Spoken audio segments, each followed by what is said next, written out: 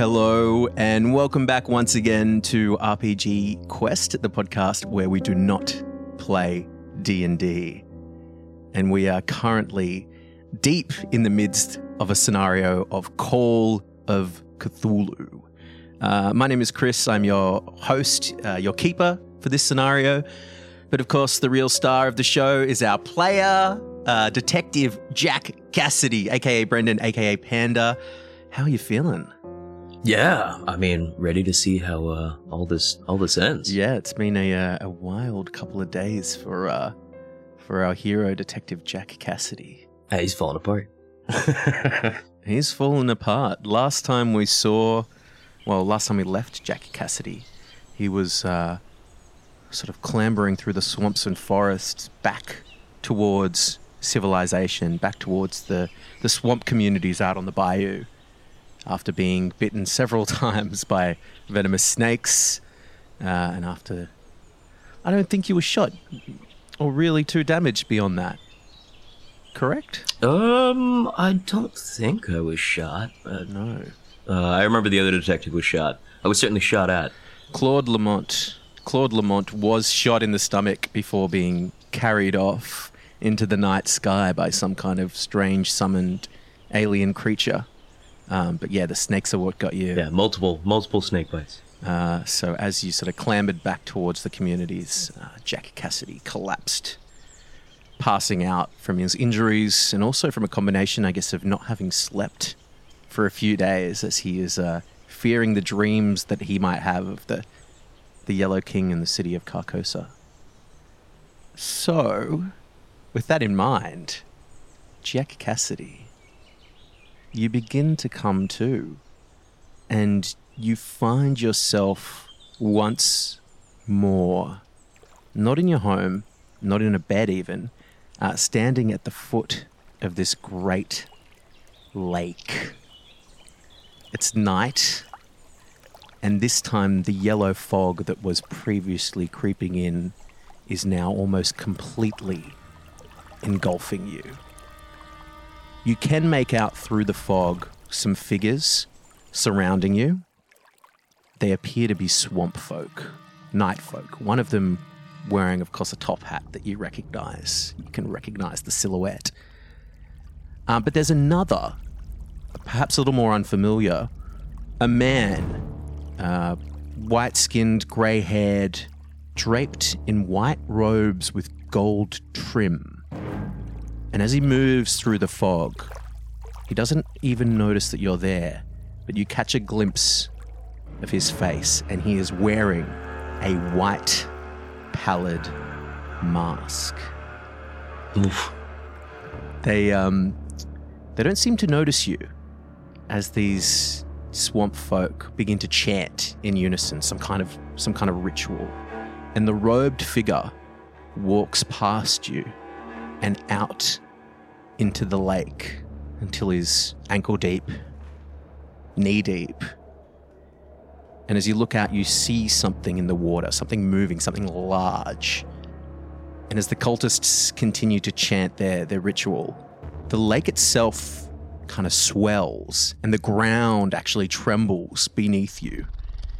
And black buildings and towers begin to rise from the earth itself. And all of a sudden you find yourself, still by this lake, but it appears that you're now on the outskirts of some kind of alien city at the edge of a lake. The lake is much larger than what it was just moments ago. The night sky is sort of dull and ashy grey, and within it there are these black stars that shine in very unfamiliar configurations that do not remind you of the night sky of Earth. This is, well, having read the play, The King in Yellow, reminds you of the descriptions of Lake Harley in the Hyades, and perhaps this city, these buildings and towers that are rising out, they must be Carcosa. You say the figures passed by, taking no notice of Jack. If he reaches out and try to grab one, is he able to? Yeah, you can begin to move closer to them, of course, yeah. As you're going to, just sort of rush over towards the cultists and towards the lake? Yeah. I'm assuming the other familiar silhouette was Pop Screech. You can make out his silhouette just through the fog of a skinny man with a top hat and these cultists standing by the lake, a few feet away. Buildings now behind you. Yeah, I think considering like the last thing basically before Jack passed out was chasing Papa Screech. Even in a dream, he's gonna charge towards Papa Screech. Yeah. You begin to charge towards Papa Screech as they stand on the shore of this lake, through the fog, away from the buildings towards this lake. And as you do, you hear shrieking and flapping as more of these creatures, these insect-like birds are kind of flapping around above your head. And as you get closer to the lake, running up, closing the distance, this large thing, this luminous white monster, sort of moves in the water. And as you get closer, its large tentacles crash out from the water, striking the ground. And as you get closer, this creature crushes several of the night folk beneath its slimy mass. As you get closer, give me a dodge roll, please. Yeah, absolutely. That's a 45 versus 30, a failure. One of these tentacles slap you down as you collapse backwards onto the ground, stuck under the weight of it. And you can just basically watch what happens as this large white monster moves closer to the shore. And it stops just yards from the man standing in this water, this figure in the robe and white mask. And the dripping tendrils of this monster reach out. More of these tendrils reach out and wrap him entirely.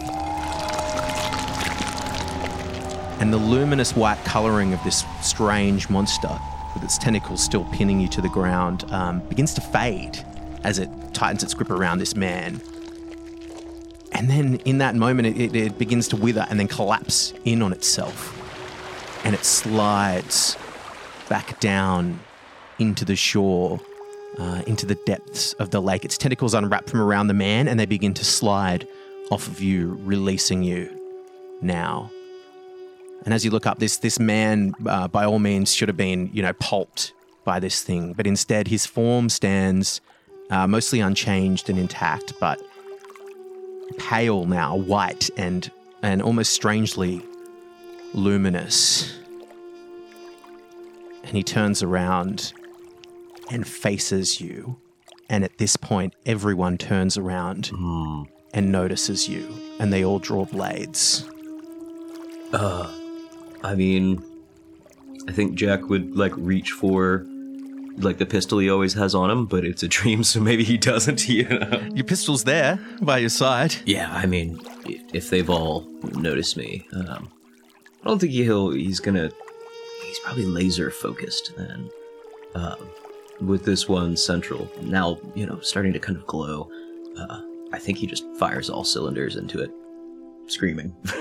Yeah, you just begin to unload on this creature, and it stands there raising its arms, and the bullets just move in and out of it as though this thing is incorporeal almost. Even though it looks solid, the bullets just pass through. And the cultists that have drawn their blades, they don't actually step any closer. From within the fog that's engulfing you all, these figures somewhere, you don't know where, they draw bodies. Men, women, children, still alive, crying out. You can hear the screams and the cries. And in unison, very casually, these cultists slit the throats of these bodies and just let them drop to the grassy earth. Ritual sacrifices. And you see this pallid, masked, robed figure almost floating a few feet off the earth, begin to move towards you. After you just unloaded your gun clicks out and it closes in and it just reaches down its hands and begins to choke you. Yeah. And you wake up. wake up screaming. You know, that whole, you know, like really big, you know, gasp for air when you first wake up from a bad dream. Yeah, you wake up gasping. You're feeling sore all over. You're sweating. You can feel like the heavy, muggy, humid air assault you. There's a thin sheet covering you, stuck to your skin, drenched. And the light is shining in, the afternoon light. It's harsh on your eyes. You feel completely sore all over and still sort of pains in your stomach. And you see a figure, blurry, move closer to you and just go, shh, shh, shh, shh, and place a damp cloth on your head and push you back down to lie down. I mean, considering everything, Jack is probably just immediately raving to them, you know, about the dream and about what's coming, you know. Yeah, you try and get some words off as this figure, this elderly woman you now recognize as Granny Goodrow, pushes you down with this cool damp cloth on your head and just continues to say, shh, shh. And then you hear a man's voice in the corner of the room. You recognize it as one of the people that live here that you met before, the gentleman. He says, just calm down. You were bitten by a copperhead. Bitten many times, so just lie down. Don't try to get up too quickly now. Yeah. Thank you. Where am I? You hear just like the creaking of wood and the sound of wind chimes outside. He says, this is Granny Goodrow's house. We found you crawling out the swamps, bites in your arms. You're not doing well. You've been out now for a couple of days. You probably need to eat something. Do you think you could keep it down?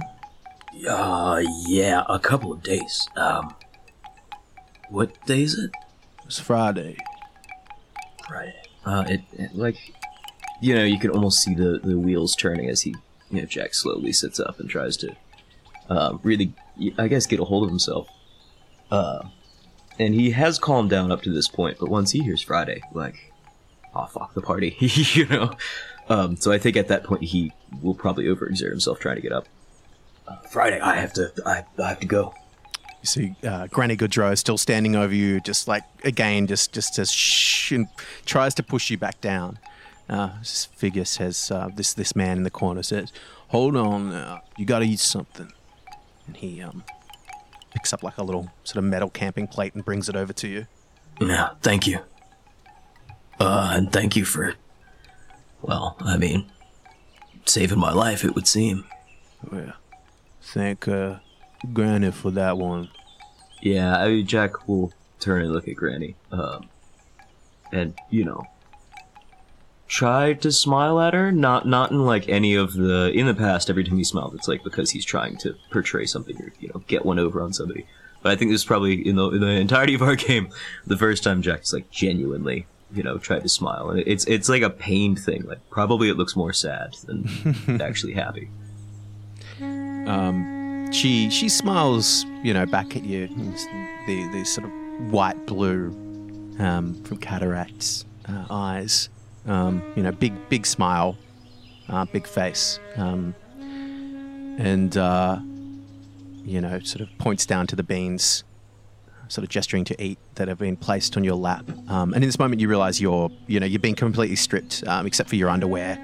Your left arm, where you were bitten, bandaged from these snakes. But as you look down at your right hand, you see that your fingertips, fading up into your hand, are blackened from the hand that touched Papa Screech. They're a little darkened around the fingertips and fingers. Yeah, I had forgotten about that.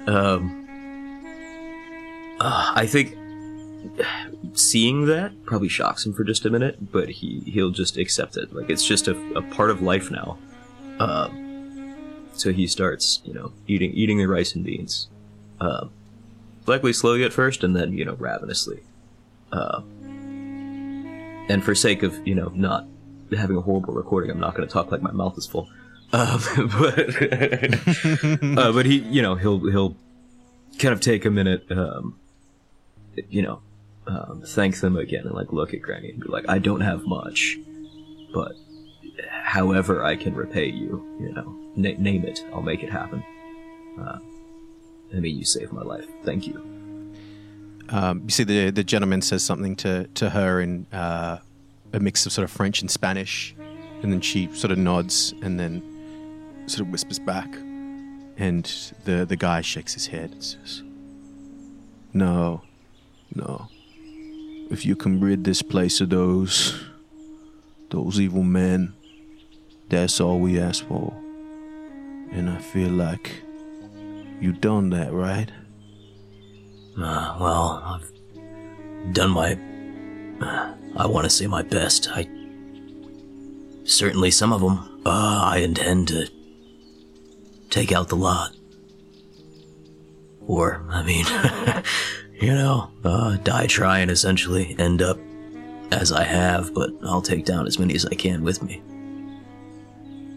He turns to Granny Goodrow, who's at this point picking up your clothes and putting them down, folded up on the foot of your bed. You see that you're still wearing this Grigriz, this protection talisman. He turns to Granny Goodrow and says something again in another language, and she's tidying up after you, nods, and she moves a little closer to you and points to the talisman around your neck. Yeah, I think Jack, instinctually reaches for it and pats it against his chest. Yeah. I won't part with this. I'll keep it close. And she nods, and you see that she moves over into another part of the room and begins pulling out a few different things. First of all, it's been a few days, so you're going to recover some hit points just from natural rest, but Granny Goodrow has also been attending to your wounds while you're there. So 3 days, so 3d3 plus 3, if you'd like to roll that. All right, yeah. 3d3 plus 3 ended up as 11. Oh, wow. So your hit points are fully recovered. I'm back to max. Beautiful. You've been asleep for several days, so you're feeling a little sore and queasy maybe, but you're fully healed. Yeah.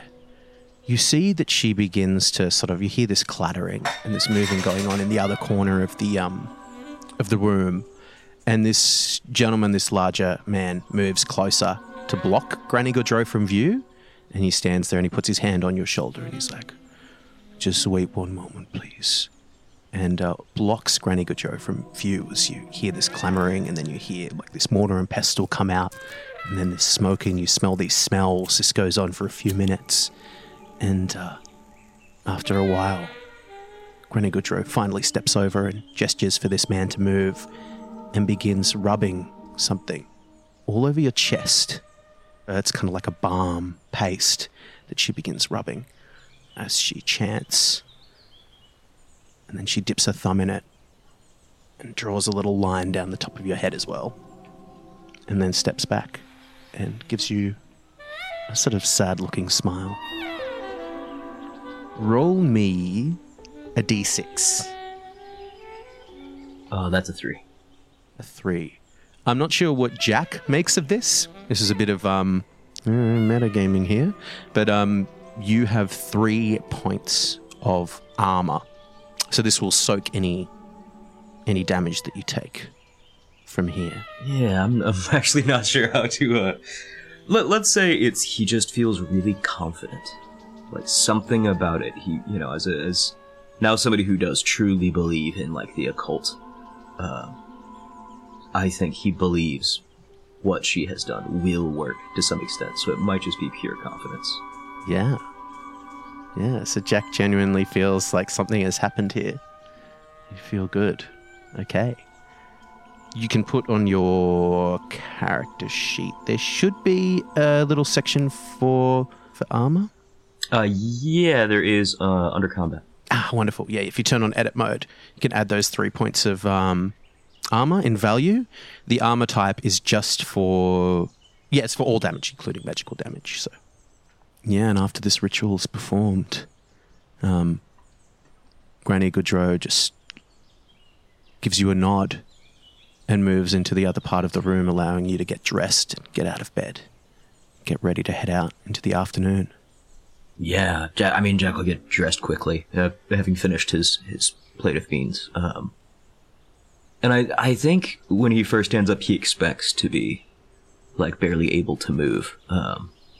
But with, the great care Granny's given him, and again, probably that, that spell, he feels surprisingly good.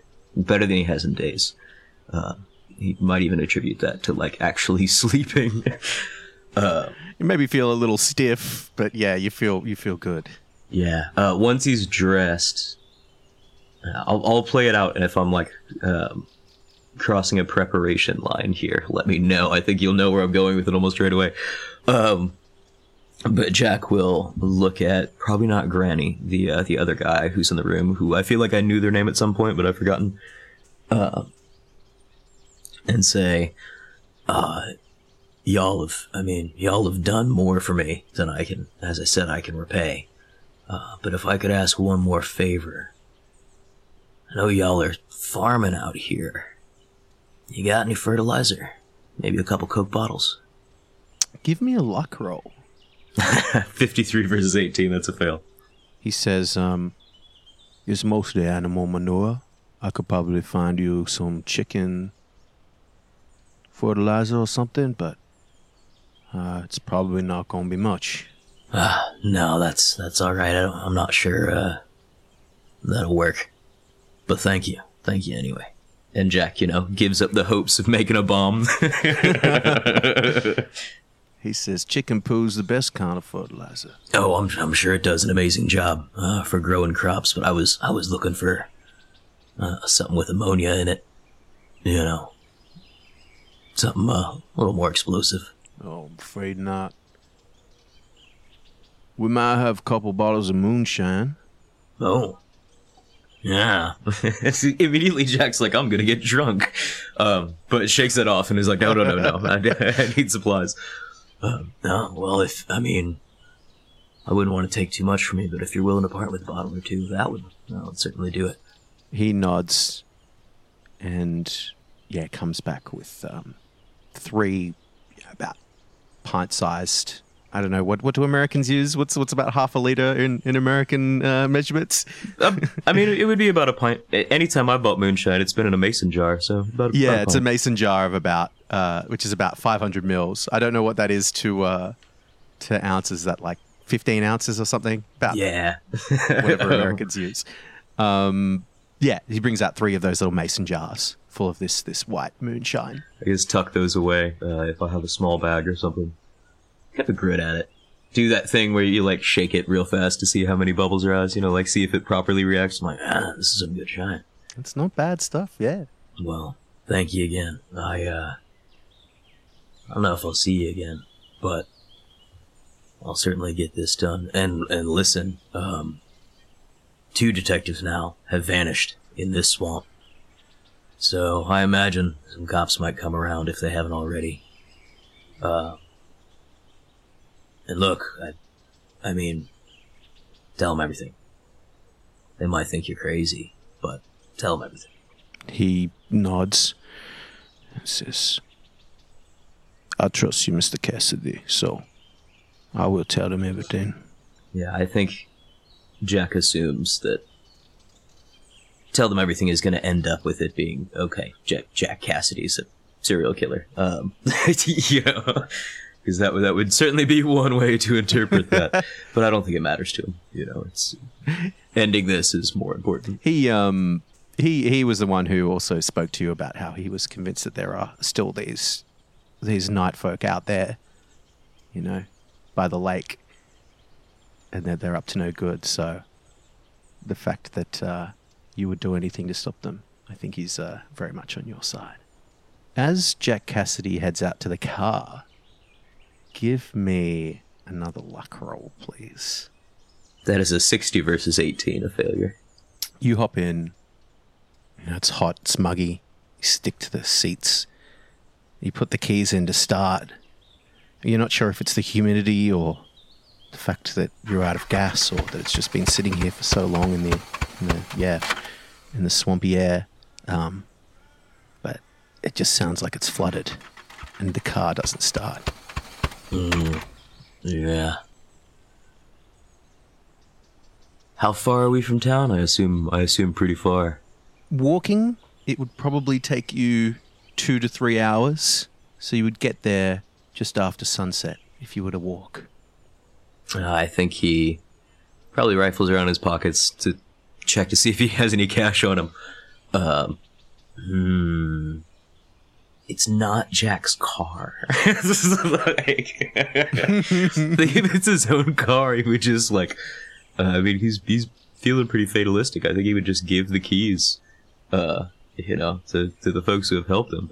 But it's not his car, so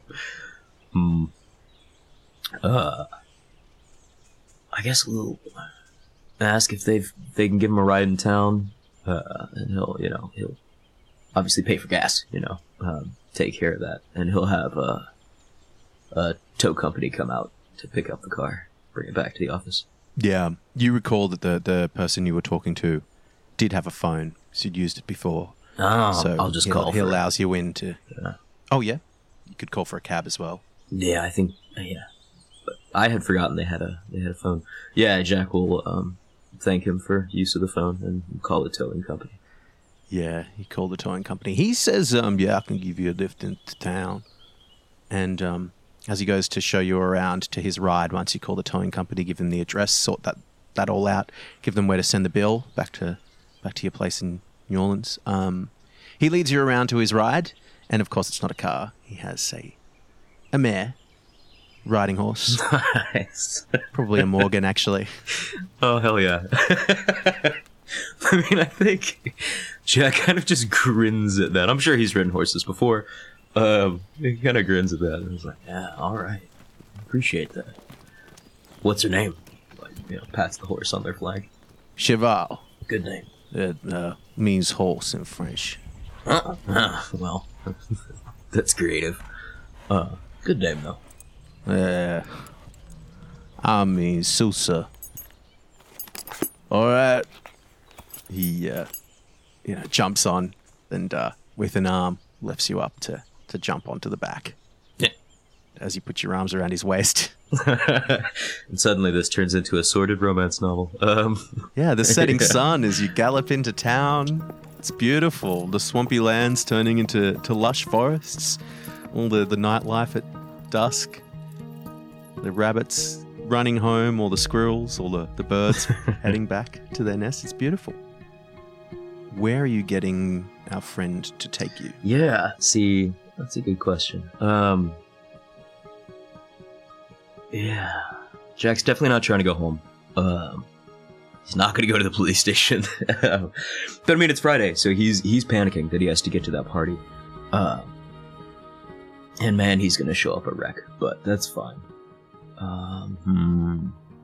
It's probably going to be about 6 p.m. by the time you make it back. You might have enough time to just get back to the apartment and freshen up before heading to Randall Fowler's place. Yeah, I think he'd go back to the apartment then, because if it was like a couple hours he'd be there, he wouldn't chance it. But if it's like a quick drop-in, yeah, back to the apartment.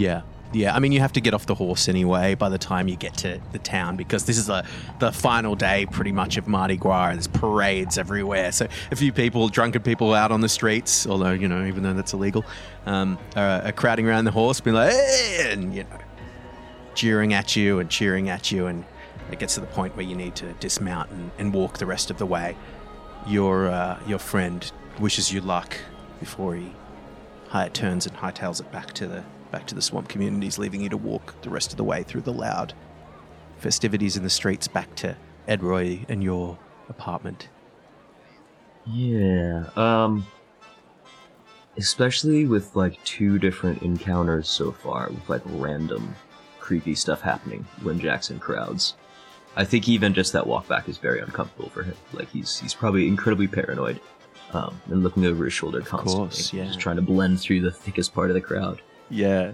I would say this would be the perfect moment to again see more people acting out scenes from this play. And as you turn to look, you recognize these lines from The King in Yellow. And as you turn to look and blink and look again, they're just having a normal conversation.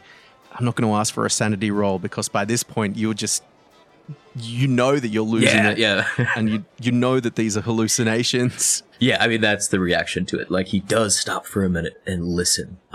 It shakes it off and literally just assumes you're fucking losing it, Jack. You're losing it. And just keep walking. You get back to the apartment, have a moment of, moment to yourself to catch your breath, to freshen up, to do what needs to be done, and I guess center yourself and figure out a game plan for this masquerade. Yeah, I think the first thing he does, obviously other than washing up a bit, probably changing suits to that second suit that he has since he only has two. But I think the first thing he does of any, substance is sit down, take out all of the notes he has, everything he's compiled, and grab a manila envelope, seal it all together, and quickly write a note for Ed Roy. That's, that classic, if I have died, here's why, here's who to look for, and everything I've learned, because I've already sent copies of everything to to Charlie Sundstrom at paper. Put it in the gun safe. Yeah. Trying to think, maybe he puts it under something, so if somebody tosses the apartment, they won't immediately see it, but that Ed would know where it's at. But yeah, put it in the gun safe, along with the keys to the car. Mm-hmm. And yeah, I think beyond that, he probably goes back and forth mentally on how he's going to approach this party. And certainly a couple days ago, it would have been as simple as just walking in and seeing if you can get people to talk. But now, he's sure horrible things are going to happen. And I mean, he's determined to take down Screech, pretty much at all cost, but not at such a high cost that a lot of innocent people will die. So once he has the thought of, I'll just burn the whole place down, he shakes that off. No, I'm as bad as them if I do that. There's going to be a lot of people at this masquerade, yeah. Yeah. So, probably drinks a little bit of that moonshine, but prepares them like Molotovs like he had before in case everything goes to hell. Reloads his pistol. Of course. Make sure he has the, strong knife. Pocket knife, not like a cleaver or anything, just his pocket knife. And gets ready to head out. And the mask. I hope he still has the mask, but if it was lost in his run through the swamp at the end, or Granny didn't want it in her house, I would accept that. That would make sense. Yeah. You still have the mask. You still have the mask on you. You would have had a little, I imagine, a little messenger bag with your things in it. Something like that. So yeah, of course, you have the pallid mask with you as well. Yeah.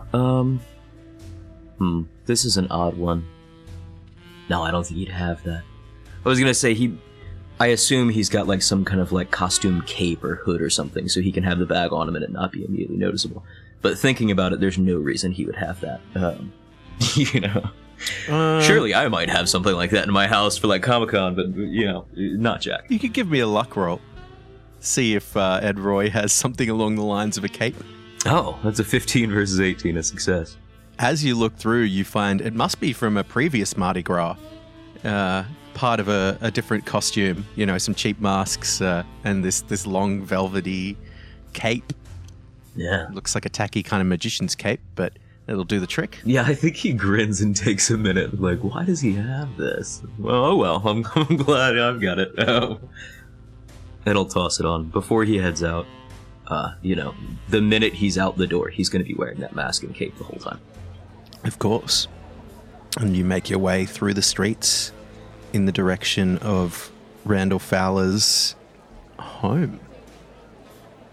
You have the invitation in hand, bag hidden under the cloak, under the cape, ready to go. Yeah. Trying to remember what fake name I used before. Jameson Avery. That's right. Yes. Yeah, I had to look at my notes. Like, what name did I use? I don't think he's gonna try to do the whole accent and shit. I don't think he even has the energy, for disguise like he did early on. Yeah, of course. But will introduce himself at the door. So it's probably about 8 p.m. by the time you get to Fowler's mansion. You see there are plenty of cars parked in the area and out on the streets. There are people lingering in the garden, and there are hosts/guards checking people's invitations and taking people's coats as they enter in. Immediately you clock that these guards look like Screech's men as well. Oh, I mean, was that very accommodating fellow who I got in the fight with? Is he there? Since you mentioned the cards, not outside immediately as you see people enter in. You see they're all costumed as well, wearing masks. The theme is actually Alice in Wonderland, so you see a few people in top hats, a few Mad Hatters, lots of Alices, that kind of thing. As the first of many costume guests are arriving now at about 8 o'clock.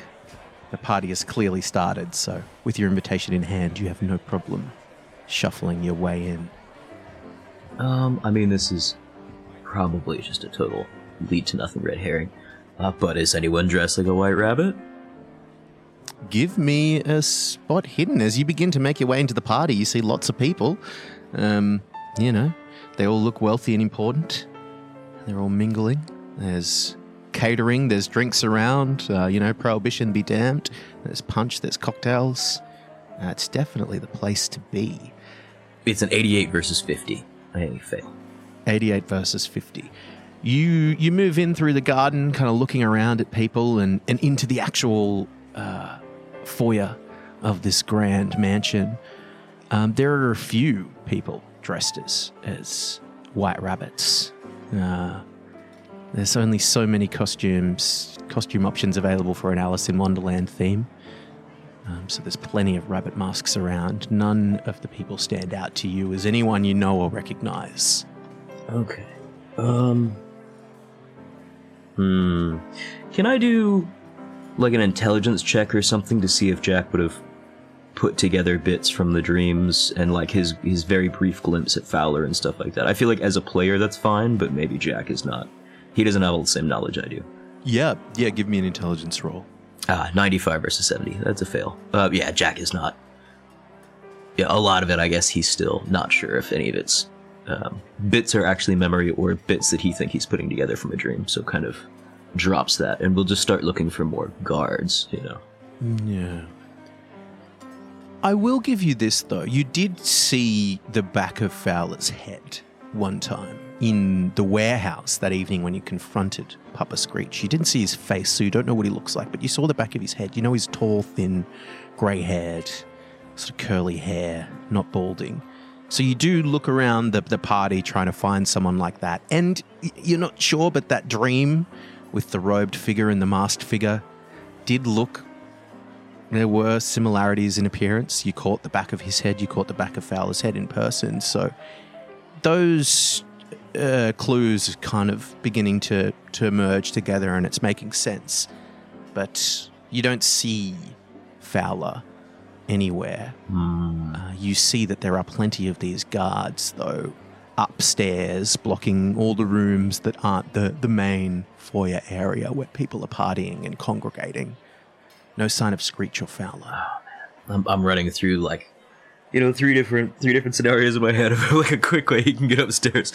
And, man, today I just woke up and chose violence. Like, every option I'm coming to is that I don't want to do anything yet.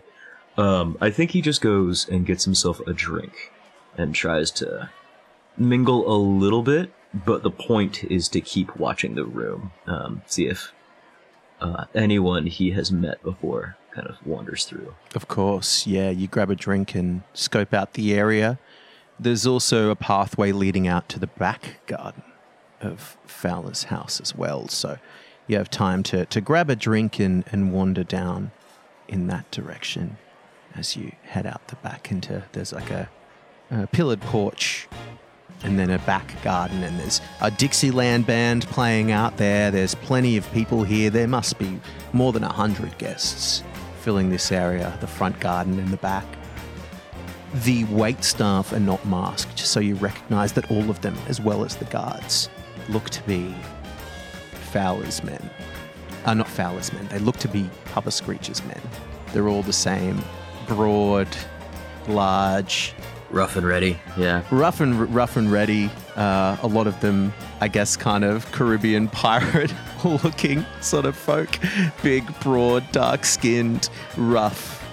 They don't look like they fit in. They don't look like the kind of people someone would normally hire for an event like this. You overhear a bit of conversation, people talking about how the warehouse was burned down and how their float was ruined and all that sort of stuff, and I guess crime in this city.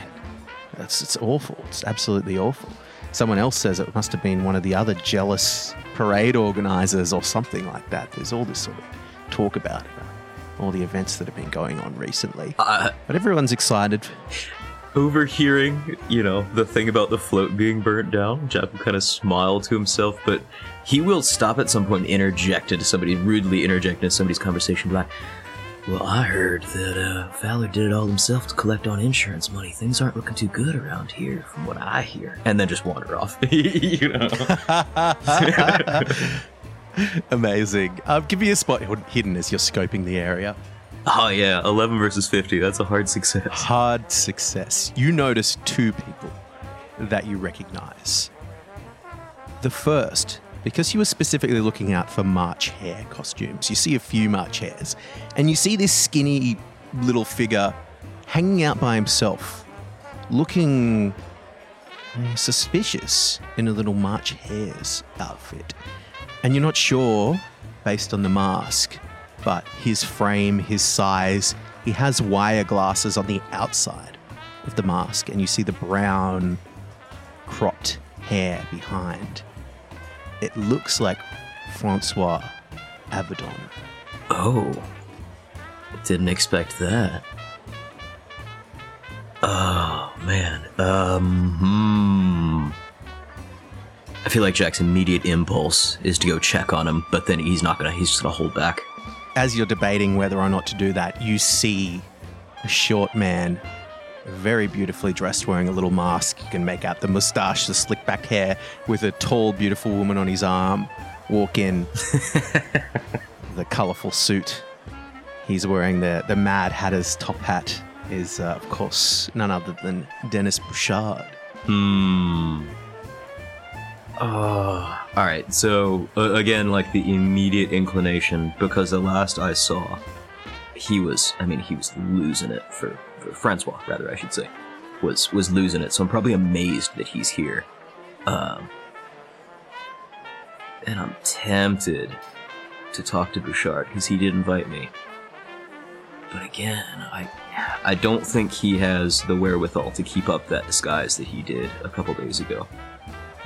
I'm just trying to decide which one he keeps sight of. I'm going to roll to see if Dennis Bouchard notices you. But that's a 78. He does not notice you. He's busy. He's got this tall beauty in red on his arm, and he's busy showing her off and walking around talking to important people. Yeah. Okay. Yeah. Thankfully, he didn't notice me. Jack is gonna keep an eye on him, track him through the party best he can. But yeah, not get close enough that he'll spot him. Sorry, is this Avedon or is this Bouchard? Bouchard. Avedon, whether or not Avedon is probably who I should be talking to, I don't think Jack would want to. I think he would just be amazed he's here, and it would make him more paranoid, if anything. So stick with who he knew would be here and who he knows is wrapped up in all of it, and, follow him around, essentially, blending into the crowd. Yeah, no problem. You follow Bouchard, you blend into the crowd, you try and stay unnoticed. Give me I'm going to say stealth. It's not stealth, but you're trying not to stand out. And as someone at a party on his own, that's difficult to do. Yeah. I mean, stealth makes sense. It's like social stealth. That is, a 98 versus 55, a fail. Yeah. As you're following Bouchard around and you see Francois Avedon out in the garden by himself, drinking, alone, looking nervous, he clocks you and begins to close in. I mean, knowing that he's not gonna get out of this conversation, I guess Jack, like, kind of gulps hard and tries to put some space between himself and Bouchard so he can go speak with Avedon. Like, he'll probably meet him halfway, but make sure they can't be, like, overheard by Bouchard. Yeah. You see Bouchard actually leaves his female guest and walks inside into the house as you are stalking him, but you stop and linger in the garden as Avedon closes in to cut you off, and he moves in closely to talk softly. He says, Mr. Cassidy. Mr. Avedon. I was hoping you would be here. Well, I'm surprised to see you here. How are you feeling? No, I'm fine, I am lucky I have this mask because these symbols, they are everywhere. The king's presence is all around us. And as he mentions that and gestures, you look around, and indeed this house is adorned with all kinds of manner of the yellow sign. Yeah. And again, Jack is... I guess we could just assume all of this is fairly quiet, especially in a loud party. Of course. They'll get in, fairly close to him. Look, when we first met, I'm sorry for thinking you were mad. You were right about everything. And you should not be here. Horrible things are going to happen tonight. Your eyes have been open to the truth. You are correct. Horrible things will happen tonight, but if I don't stop them, who will? Yeah, well, that's how I feel as well, but what are you going to do? What am I going to do? Give me a charm or persuade. I'll give you a bonus die on this because the two of you have bonded. Okay. I'll go with charm. Both fails. First is a 28 versus 15 fail. Second is a 70 versus 15 fail. No problem.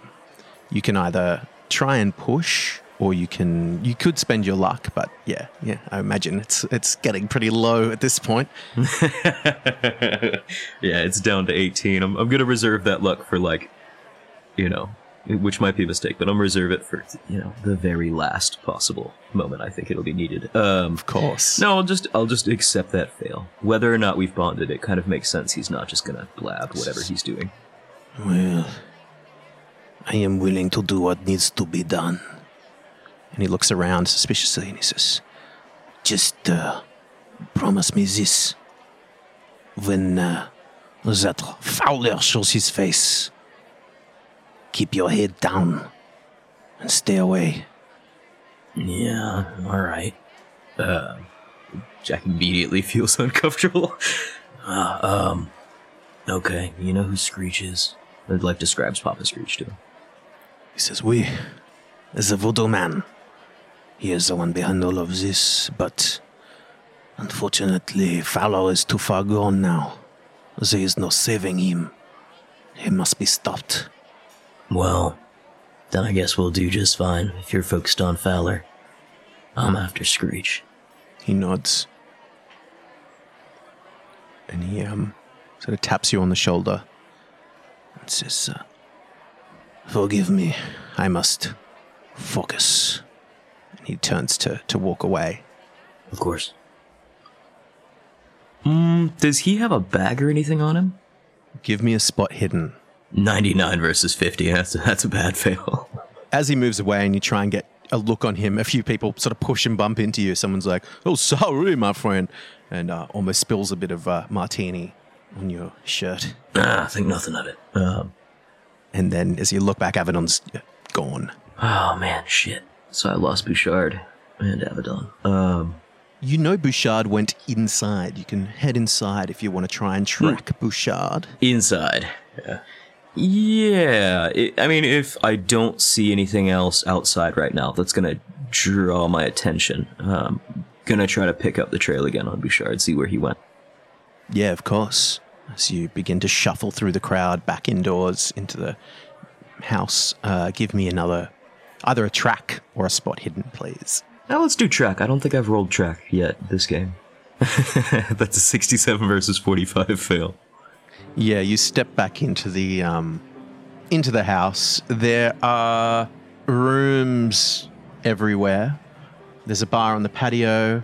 As you move out, the study and the living room the large dining room appear to be open as well, with bars in them. But there are just costumed revelers everywhere, all dancing, having the time of their lives. So there are a few extra rooms down on this ground floor, but leading upstairs, as you look up, there are definitely guards. You said that there was a person taking coats, right? So is there like a coat room? There is, yes. Okay. Jack is going to go steal a woman's coat. Throw it over his arm. Moving in from the rear porch, you've got there's the kitchen to your left, where staff are coming and going. There is the study is open, the large dining room is open. There are bars in there. The band is out in the back garden area, and there is a servant standing there directing people to the bathroom, and also putting coats in that back storeroom behind him. But there is a guard right there taking people's coats and putting them in the storeroom. Okay. If it's not somewhere he can just sneak in, I guess he's going to walk over to the attendant kind of exhaustedly, and just say, I need my wife's coat. She's had a little bit too much of the festivities. She's not feeling too well. I'm just gonna collect her coat and take her home before she makes a fool of herself. And describes like a gaudy fur coat of some kind, like something that people would think is rich, but probably isn't actually, just very ostentatious. Surely they have at least one coat like that. He's gonna move in and begin searching for a coat. Is that what you had planned? Yes. Yeah, absolutely. Yeah, he doesn't say anything. He just looks down at you as he towers over you, and he moves into the storeroom and begins fumbling about through the piles of coats in there. Yeah, I'm literally looking for a prop. Like, Jack is looking for a prop, so he's just gonna wait patiently.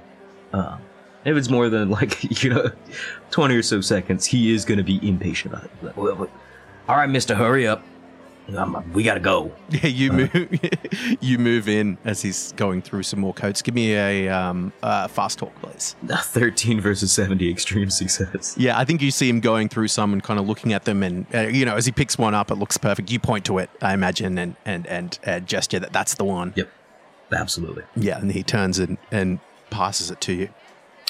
Jack will thumb a buck at him. Well, thank you, mister. You have yourself a fine night.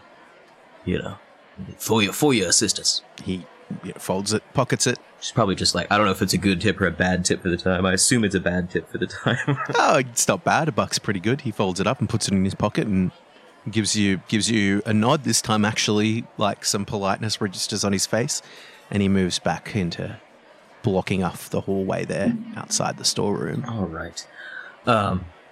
Take that coat. Toss it over my arm and head towards the stairwell, and try to pick up Jack's drank enough that he knows what a drunk stumble looks like, but kind of pick up a gait as if he's very drunk, and head towards the stairs. Of course, you begin to stumble upstairs to the upstairs area. No one stops you immediately as you move up to the upper balcony. Because there's a little bit of an area of just windows and a length of balcony. But as you get to the very top of the stairs, you see some of the servants that are up there blocking it off on both the left and right direction. Obviously, this must be where the bedrooms and things like that are. Yet one of the servants, Papa Screech's men, storms towards you. He says, "Well, party's back downstairs." Get the hell out of my way. Martha, you come out here. And they just start shouting, almost ignoring the guard trying to push him past him. Yeah, he grabs you and he's like, "No one's up here." Are you going to try and push past him? Yeah, and not... The party's back downstairs. Not very violently, just as if he doesn't even matter. But absolutely going to try to push past him. I'd say that's a dexterity against his strength as he's trying to grapple you. Ooh, 18 versus 16. That's a hard success.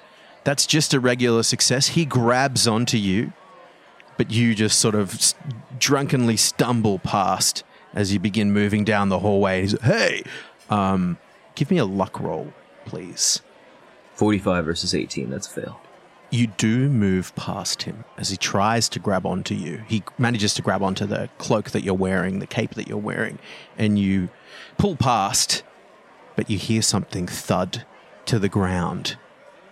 I'm going to roll a spot hidden for our friend. Oh, no. Oh, 87 versus 40. That is a failure. You notice it, though. One of the mason jars of your makeshift Molotov cocktails thuds down out of your bag to the ground as he tries to grab onto you and you escape his clutches. It hits the ground just a few feet from you. He's busily distracted by you, trying to grab you and stop you from stumbling around upstairs here. Okay, hearing that thud, Jack is immediately gonna, oversell a quick stumble, because again, he's acting drunk, and drop the coat on top of the mason jar, and he'd go down, reach down to pick it up. Excellent. Yeah, you stumble down and scoop up this jacket with the mason jar in it before he notices anything. And he, again, moves and goes to try and grab you, and he says, "The party's downstairs, like I said." I know where the damn party is, mister. Look for my goddamn wife. I know she's up here. Martha! Just shouts again. Probably cavorting with somebody. Was it you? And just, stares at him. You see there are... Why are you hiding my wife? You see there are more servants now closing in. There are a couple in this hallway, so they're clearly blocking something. And as they move in to close around you, a figure emerges from the door to the northern far end of the hallway, and he begins walking towards you, and of course, it is Papa Screech. Ah, shit. So he says, "Now what's going on here?" Oh, man. I think a smarter Jack would try to weasel out of this and keep up the act. But he's... No, we're all in now. As soon as he sees Screech, he's gonna say, "There's the bastard cavorting with my wife," and charge him. Just rush him. try to break free from this group and rush him. Yeah, of course. There are a couple around you now, so I'm going to roll for them. Give me a dexterity roll, though, or actually a dodge, I'm going to say. Okay. Oh, okay. I'm going to use luck on that one. 36 versus 30. Yeah, I guess this is what I've been waiting for my luck. No. So, I will drop that down. My luck is down to 12. I'm sorry to say this, though, because there are many of them, they're going to roll with a bonus die.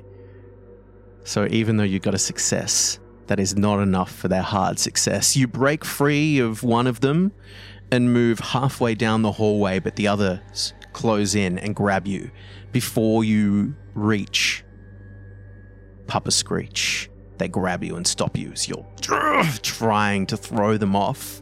But you get close enough for Papa Screech to see you. And he smiles, and he obviously recognizes the mask from the other night. Yeah. And he puts his hand up and takes a few steps closer as he the others kind of holding on to you. They're just holding you in place. They're not throwing you down. They're not going to do anything. But you're within their grasp. And in this moment, he steps a few steps forward and he puts his hand up and he says, "Now, everyone just calm down. I haven't seen your wife, but I'd be happy to help look for her. If that's what you need, Mr. Yeah, I don't think he's even gonna fucking lie. Jack Cassidy. I would appreciate that. Well, Mr. Cassidy, let's take a walk and see if we can find her. And he whistles and does a little gesture with his fingers, and they let you go. Yeah, I think he, like, you know, kind of that macho thing for just a minute, like brushes off his shoulder, you know, tries to straighten up a bit. We'll just stroll towards Screech. Let's have a look around. Yeah, he closes the door behind him. One of the guards moves back down to block it. It looks like the door at the end of the hallway to the master bedroom. And he's going to walk past you and begin walking downstairs. He's actually not going to go downstairs. He's going to walk out to the balcony that overlooks the party, and he's going to lean on the stairs and look out over it. Yeah, I mean, there's probably an internal fight as Jack is like, fucking throw him over the balcony. No. And slowly walks up and like assumes the same position, stand next to him and lean over the balcony. Well, alright, let's talk. He pulls out a cigarette and lights it. Tonight's the night, huh? Yeah, and as you say that, he says, takes a drag and says, tonight's the night. Well, I would say, doesn't have to be. You can stop all this now before a bunch of people get hurt. But I know that don't matter to you. So how about this? Why? I mean,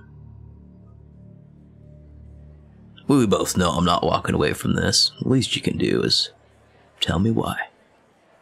There are powers in this world beyond what you and I can comprehend. Beings of other worlds. Things that we can't stop. I guess the question is, when they come, which side do you want to be on? The side of the slaves and the dead, or the side of the kings and the rulers? Well, I don't think that's really a choice, is it? Last time we met, what did I say to you?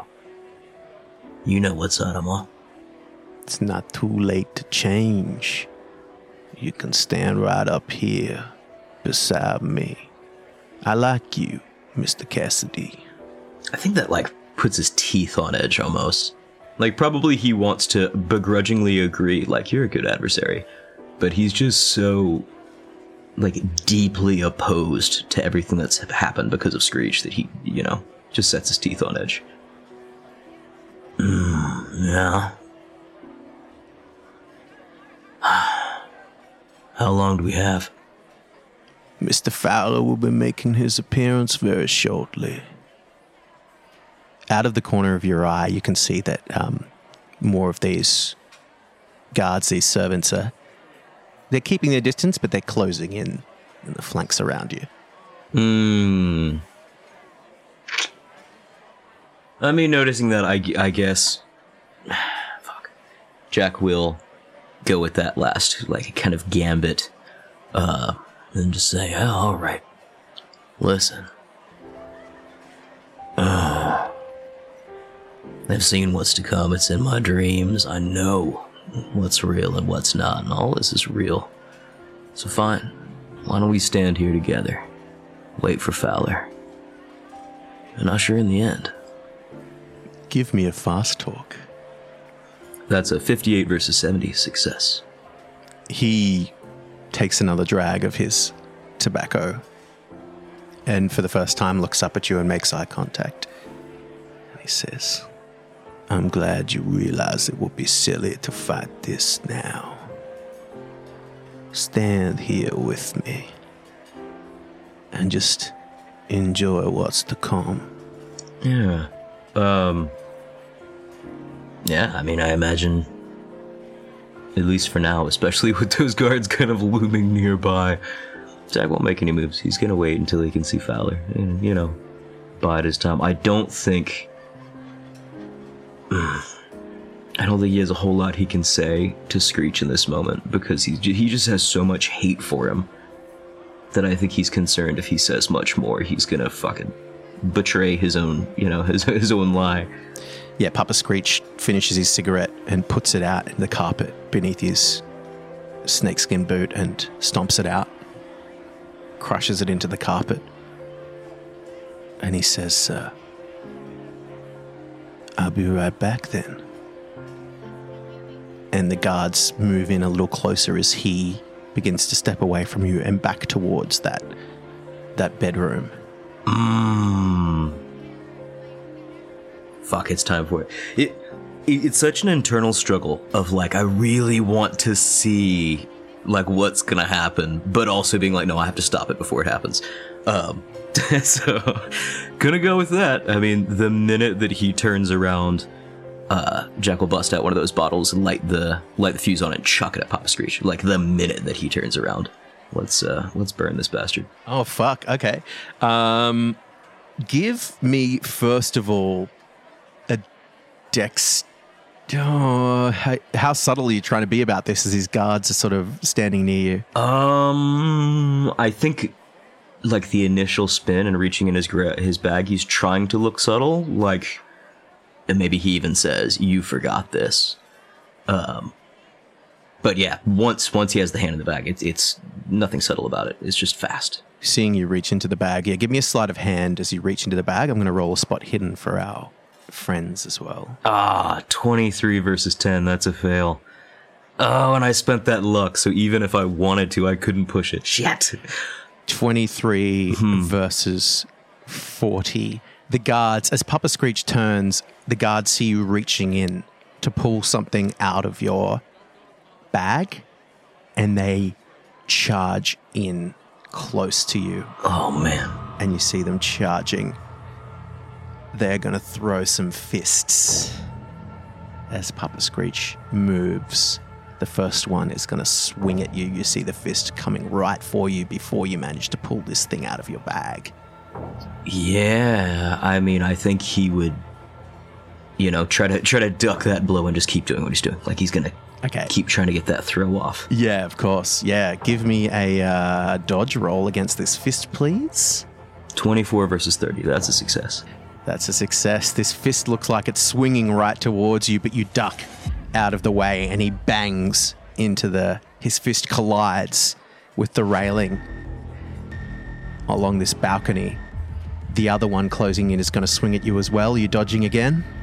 Yep, absolutely. Okay, give me another dodge roll. Oh, 78 versus 30. That one's a fail. You are going to take... Oh, that's an extreme success.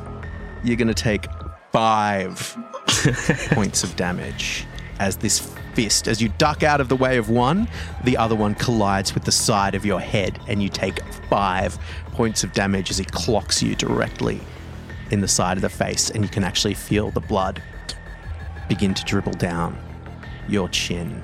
Yeah, I mean... It is your turn, though. Feeling like he's been hit by a Mack truck. These guards don't matter. Like, Jack, in this moment, he fully expects he's just going to get the shit beaten out of him, but he's not going to deter from his goal. Like, if he can stop this now, he's going to try to. So completely ignoring the guards who are beating on him, he's going to take that throw. Yeah, go for it. Give me a throw. That's a 17 versus 20. Success. Yeah. You getting clocked in the side of the head, you drop down, but your hand's still in this bag, which is maybe why it was a little harder to dodge. You light the rag sticking out of this jar, and you lob it into the corner of the hallway there. These guys notice it too late. Screech walking around the corner, not even looking back at what's happened. He knows that you're getting the shit kicked out of you. And then it crashes to the floor beneath his feet and bursts into flames. No one's yet noticed what's going on. I'm going to roll a dodge for our friend, Papa Screech. With a penalty, as he wasn't expecting this. 96 versus 45. That is a failure for Papa Screech. He just walks away and this jar collides with the bottom of his shoes. And fire begins to emerge. What is the damage on these Molotovs? That's a good question. Oh, it's 2d6. Amazing. Roll 2d6. I got 2 1s. That's a 2. It wasn't the best throw. Damn you, dice. It wasn't the best throw as you were clocked to the side. So this flame emerges at Papa Screech's feet, and he kicks up his heels and charges down the hallway. Out of your view as the fire goes. You don't know how much, if any, it actually hurt him. But now you're surrounded by these cultists as 2 more move in. I'm going to make a listen roll for our friend, Mr. Avedon, to see if he has heard what is going on. That is a 6 versus 30. Oh, 6 versus 45, sorry. That is an extreme success. As your arm, I imagine, is still slung over the railing of this balcony, as you hurled this fire, you hear voices erupt going, "Ah!" downstairs. So they've heard something. Maybe they've seen the light of the flame begin to burst out. 4 of these cultists squaring off around you. You hear the commotion downstairs. People begin to shout and scream. And as you're looking down over the party, as you look to your left, slunk over this railing, you see the wiry figure wearing this March Hare mask begin to rush upstairs and draw a little Luger pistol.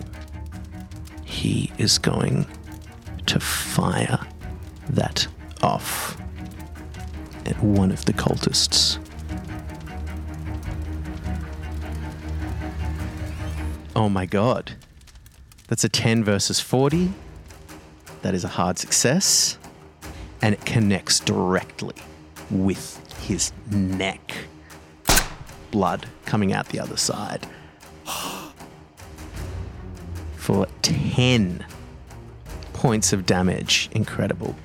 I'm going to roll a con for our friend to see if that is a major wound, to see if he stays up.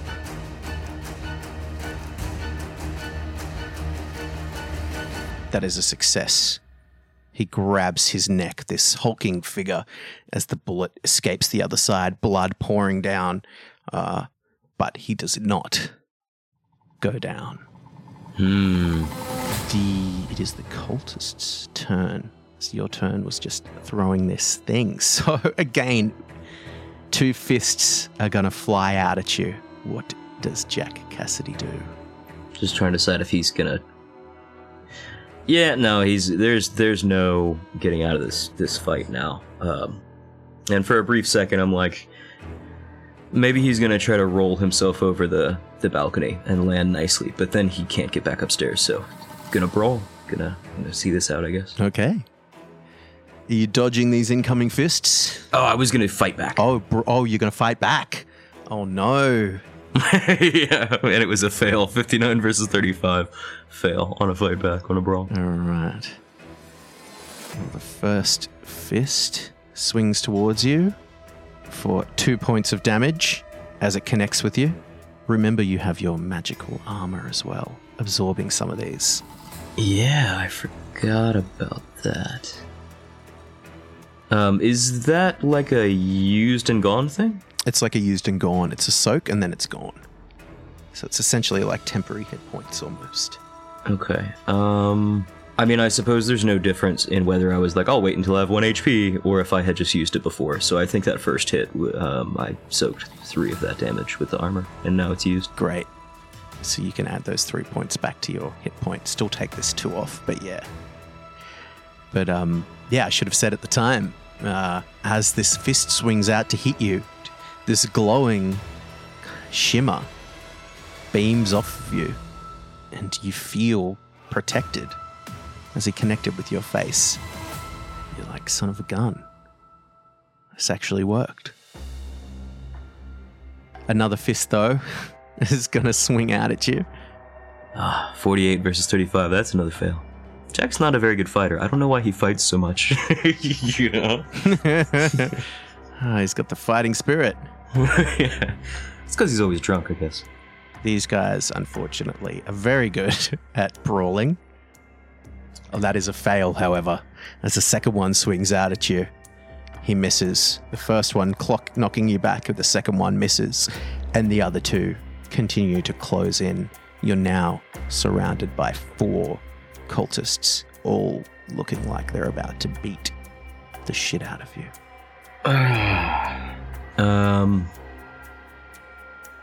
Yeah, I mean, that whole thing about how am I going to get back to the second floor, I guess is about to be a now problem, because being surrounded by 4, I don't think there's a whole lot of option here. At least, like, my thoughts. Either way, I'm probably going to hurt myself, if they don't hurt me more. So, I think Jack is going to try to chuck the second of his third basically Molotovs right at his feet and spin backwards over the balcony as he does, like one motion. Nice. Incredible. Basically just throw it onto the ground and drop over the balcony. Yeah. I'm not going to require a throw for this because you're literally just throwing it at your feet. That's fine. That's easy to do. What I am going to ask for is as you move out of the way of these cultists and throw yourself over the balcony and down onto the ground, I would like I'm going to say it's a dodge roll, please. Makes sense. To get out of the way and get down onto the ground safely. Okay. Oh, God. I'm going to push that. That's a 98 versus 30. And I know it's going to make the consequences worse, but I mean, the consequences are pretty bad either way, so I'm going to push that. Okay. And I still failed. 36 versus 30. Okay. You pull out the second of these Molotov cocktails and hurl it down into the ground in a huge mass of fire. And as you go to jump back over the balcony, over the railing, down into the party below, your cloak gets caught in the railing itself. Oh, shit. And you begin to dangle over the edge. You feel it pull on your neck, and you're actually hanging there, choking by this cape as the fire erupts. First of all, roll damage, please, for the Molotov, 2d6. These Molotovs are horrible. That's 2 1s again. That's a 2. Are you kidding me? It's because he was drinking off them, you know. If only he hadn't, drank so much of that shine. Oh my god. Well, luckily one of them dies. The one that was shot in the neck. The others all only take 2 points of damage.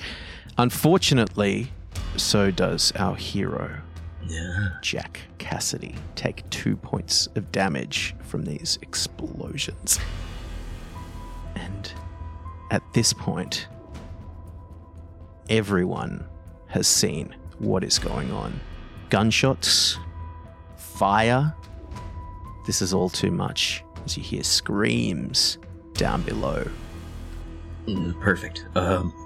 Yeah, I mean, I guess, again, hanging from the balcony, choking. I'm not sure what the role for this would be, but Jack is just gonna try to, either quickly unclasp or untie, however it attaches the cloak from himself as he's choking, or, wriggle out of it. I'm not sure.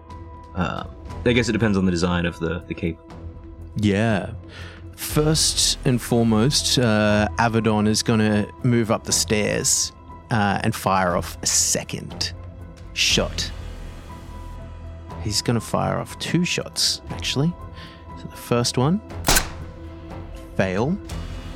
Second one is also a fail as he fires off both of these shots, just blindly into the fire and the smoke, now burning the hallway. Francois, come on, bro.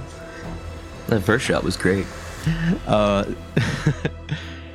These cultists try to move in towards you, but the fire's now blocking them, so they turn their attention to Francois Avedon, and they are going to move towards him as they charge him. One of them unfortunately, Jack probably doesn't see this, draws a knife. Oh, man. It's gonna be another person dying trying to help Jack. God damn it. He swings, and Avedon, that's a 52 versus 45. Avedon dodges out of the way of the knife. Oh, an excellent dodge as well. One of them swings a fist at Avedon. These are the two at the back. That is a success, as Avedon is going to take 4 points of damage as one of these fists connect with his sternum. The other one is a little too far away. These two were lingering at the back. The other one is just going to step back, put his back against the wall, looking down the hallway at the fire towards Screech, looking down where you once were, and looking back at Avedon, kind of trying to figure out what to do. I'm going to roll an intelligence roll for our friend here. Extreme success, a 4 versus 50. He bolts and begins to leg it. Yeah, smart guy. Like, to try and get out of this party. You see and hear him running down the stairs. And now, finally, you can try and untie this cape around your neck as you're there choking. Yeah, I mean, gasping for air. Yeah,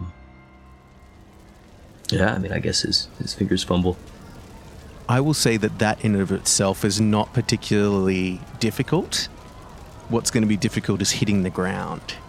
So I'm going to ask for, if you're happy to just plonk down for a dexterity roll, please, when you hit the ground. Yeah, I don't think he'll have the wherewithal or like the time to land nicely, but we can hope that it's not too bad. So, Dex, 71 versus 60. That's a fail. Oh my goodness. Okay. You take 2 points of damage as when you hit the ground, you hear your ankle kind of crack a little bit, and you feel the pings of pain as you landed not quite right. Yeah. Because he like grunts in pain. But even in like that quick moment of shock, and that like sick feeling you get in your stomach when you might have broken a bone, it like brushes that off and just immediately starts screaming at the top of his lungs, "Fire! Get out! Run for your lives!" Trying to cause like a hardcore panic, or rather trying to encourage the panic that's already ensuing. Of course. Give me either a fast talk or an intimidate to have a bonus roll, please. Try and get everyone to just leave. It wasn't meant to be. Fast talk 91 versus 70 is the first fail, and the second is 96 versus 70. Oh my god. A few people have sort of started to rush out, but everyone's now rushing in to this area from out in the garden to see what's going on as the room begins to crowd up. Of course they are. This is, it's the event of the summer, or well, I guess winter, Mardi Gras. Oh, man. So that is Jack Cassidy's turn. I imagine you turn up just in time to see Francois Avedon get punched. He is again going to try and shoot at his assailants as this fire erupts. Oh, amazing. First roll, a fail, 63, but his second roll, with a penalty, even with a penalty, he's still got a 29. He rolled a 28 and 29. So he fires off again blindly, continues firing, and hits another one of these cultists for 8 damage, just enough to take one of the ones closest to him down. Yeah. As one of them flees. There is now only one upstairs. However, more are trying to enter into the room. Give me a luck roll. Okay. 53 versus 12. That's a fail. The crowd around you thought was offering you some protection from cultists, from these guards from other areas coming in, but you hear a gunshot fire off and people begin to spread. You kind of get what you want as people begin to leave. what it means is you see 2 more cultists entering into the foyer area now. I mean, again, there's no backing out now, and this will probably help get rid of the last of the people as they see an attempt at murder. Jack's just going to immediately produce his 38 and take a shot at one of the cultists rushing in. Yeah, do it. Oh no, 72 versus 35, that's a fail. You only have 6 in the chamber, but you can fire off more shots, like fan it and get 3 shots off. Of course, each is made with a penalty. Yeah, maybe he takes 2 shots. We'll toss a second in there and see how that goes. Yeah, no problem. Roll that one, please, with a penalty as well. Oh, heartbreaking. The first is an 8 versus 35 hard success, but it has a penalty, so it's 58 versus 35 fail. Yeah, you fire off 2 shots. So you're down to 4 in the chamber. As 2 of these guys enter the room, it is our cultist friend's turn, which is going to be the first one with the knife is again going to swing out, all his fallen comrades around him, and the other one fleeing straight out the front door. He's going to try and stab Abaddon. Oh, not doing well. That is a 62 versus 45. That is a failure. The cultists moving into the room now. One of them does have a gun, and he is going to attempt to shoot at Jack Cassidy. You can attempt to dodge, to dive for cover and maybe hide in the crowd, or you can stand your ground as this guy is going to attack you with a revolver. Yeah, I mean, I feel bad leaving Abaddon to his fate, whatever that may be, after he, literally saved me. But yeah, definitely gonna try to dive into the crowd and blend in as people are rushing out. Yeah, no problem. I'm going to make a roll for him. That's going to be made with a penalty. Lucky, that is a 54 versus 35. So that is a failure as he fires at you. As you dive into the crowd, I'm also going to roll to see if he hits anyone in the crowd. He misses as these guys move in. Give me a stealth roll for Jack Cassidy to just see if you can manage to actually blend into the crowd for the time being. That is a 30 versus 55 success. Excellent. You blend into the crowd and begin moving the way that they move. Most of them, of course, now shuffling towards the door. The 2 cultists failing to see exactly where you've gone, but they know that they probably missed. Francois is going to fire off another shot at our friend, and that is an extreme success. He's at close range as well. This guy's trying to swing at him with a knife. He dodges out of the way, points the Luger directly in his chest, squeezes, and this cultist upstairs collapses to the ground. The only 2 cultists you can see now are the ones down on your level in the lobby, trying to find you within this crowd. But maybe at that point their attention turns to Abaddon upstairs as he looks ready to charge through the flames and down towards the bedroom. What does Jack Cassidy do? Yeah, See, this is what I was worried about when I was like, I'm gonna go over the banister, because it's just putting a lot of distance between myself and the target. But it felt like the right thing to do in the moment, regardless of that. Yeah.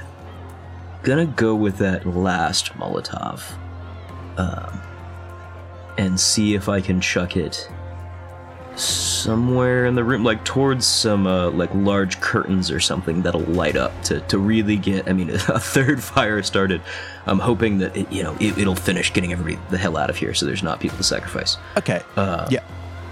Not aiming for a person, just aiming for something flammable. Yeah. I'm going to say that's pretty easy to do. I'm still going to ask for a throw roll, not to see whether or not you hit, but to see whether or not you can do this whilst keeping low and keeping hidden in this crowd. Yeah.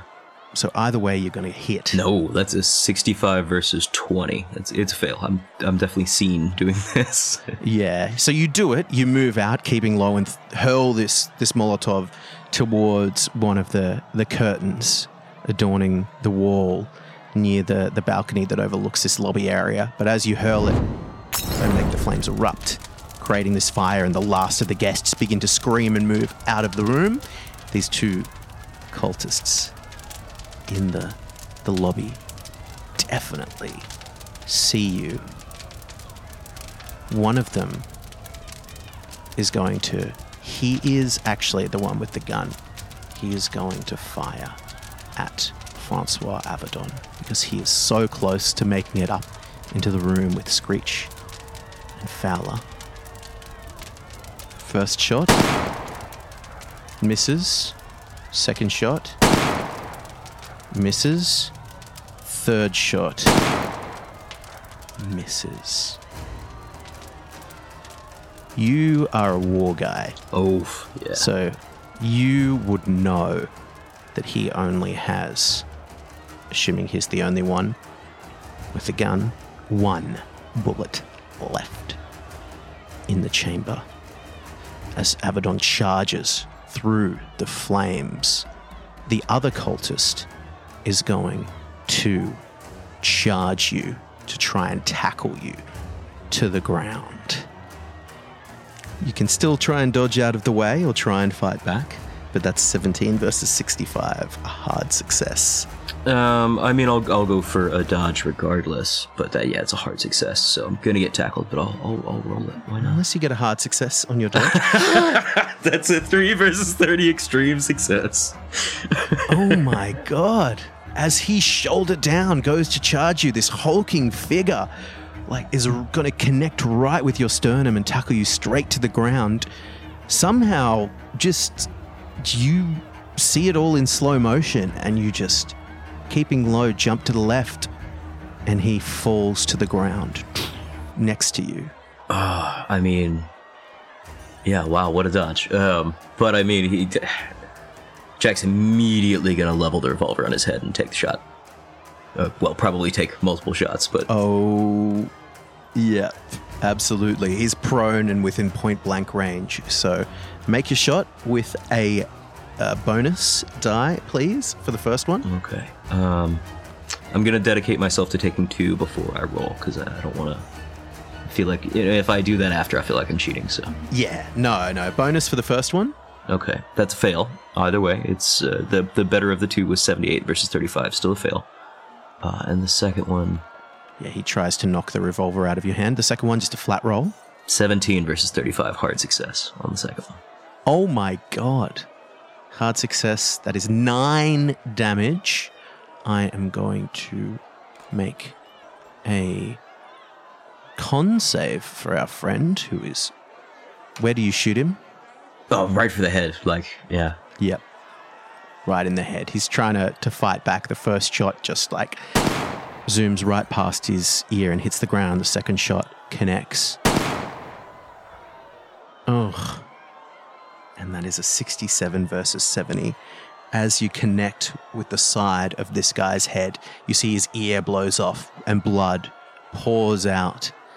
He has a major wound, of course, but he is not unconscious. That is a 67 versus 70 on his constitution roll. He is prone, but still fighting.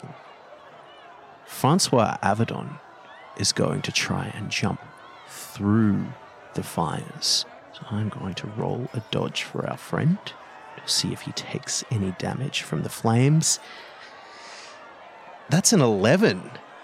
That is a hard success. This is a man on a mission. He's the MVP of this, yeah, absolutely. This campaign as Avedon jumps. It's a shame that no one's watching this as he jumps through the flames and, out of view as he charges down the door where Papa Screech and you assume Fowler must be. The other cultist is going to follow as he runs away, following Avedon up the stairs. The one who was unloading his revolver, so he charges upstairs. The one on the ground next to you with his ear blown off is going to pull out a knife, and he is going to swing at Jackson Cassidy. He is, however, on the ground, so I am going to roll this with a penalty. What does Jackson Cassidy do? I think he just tries to, boot the knife, kick it out of his hand. So I'm going to go with a fight back instead of a dodge. Okay, give me a brawl. You want one level of success higher than our friend here? That's a 47 versus 35 fail. That's a fail, but that's a failure for him as well. He swings the knife. You try and kick it out of his hand. Neither of those things happen. You kick it away from stabbing you, but he does not let go. However, it is now Jackson Cassidy's turn. Yeah, alright. Again, as I've mentioned a couple times now, Jack is totally insane at this point. So I think he, cocks back the hammer and puts the gun as close as he can to this guy's face, but doesn't pull the trigger. He just says, "Bang, you're dead, and you're born again. Get the fuck out of here." Give me an intimidate with a bonus die, please, as the fires are now licking at this guy's head. Oh my god. That's 100 versus 15. That's a horrible fail. And the second roll is a 61 versus 15, a fail. You can see it in his eyes. He swings out at you. You try and stop him. You point the gun at his head and say these words, and the sanity is not there. You can see the anger in his face. He looks like he's ready to swing out at you again. But of course, I'll give you that as a free action, so you can finish the job with your revolver pointed at him. Yeah. And thank you. Alright. I want to save one bullet, so I'm just going to roll once. Okay, he is going to swing his knife out at you. As you try and shoot, you put the revolver point blank against his head. Oh man, 76 versus 35. That's a fail. Oh no, you get a bonus because you're point blank. So roll again. No, it's 72 versus 35. It's still a fail. You press your revolver against his temple, and you tell him to get the fuck out. And as he stands there, heavily breathing, the hatred in his eyes, he goes to swing his knife at you, and as you fire, he knocks your arm. And your bullet fires off, and then he is going to lunge forward at you with his knife. Yeah, let's go with fight back. I guess he, pistol knocked to the side. I think Jack just swings back with it to try to clock him across the face with it. Please. That is a failure for him. 10 versus 35. Hard success. Oh, incredible. With the butt of your pistol, as he swings his knife out at you, after you miss, you just clock him. Bang! Straight into the temple where you had the revolver pointed. And he collapses back into the hardwood floor, bleeding out now. Very much dead. Yeah. Poor guy. Jesus. He was just a cultist trying to do his thing, and I've got to wander up here and just murder people. I mean, they were going to do worse, but, anyway. Jack, takes a deep breath, stands, and chases, runs up those stairs, chases after Avedon. I assume there's going to be some rolls here, because he's going to have to jump through those even bigger flames himself. But he will, try to cover his face and arms with that cape as he jumps through the fire. Yeah. The other cultist following Avedon is still up at the top of the stairs, and he's going to try and fire off his last bullet at Avedon, who is trying to currently break down the door into the bedroom.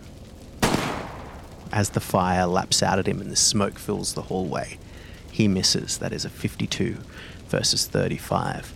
So as you rush up to the top of the stairs, you can't see if Avedon has made it into the room or not, But standing just at the end of this hallway as the fire, right next to the fires, is this last cultist who just squeezed off a shot.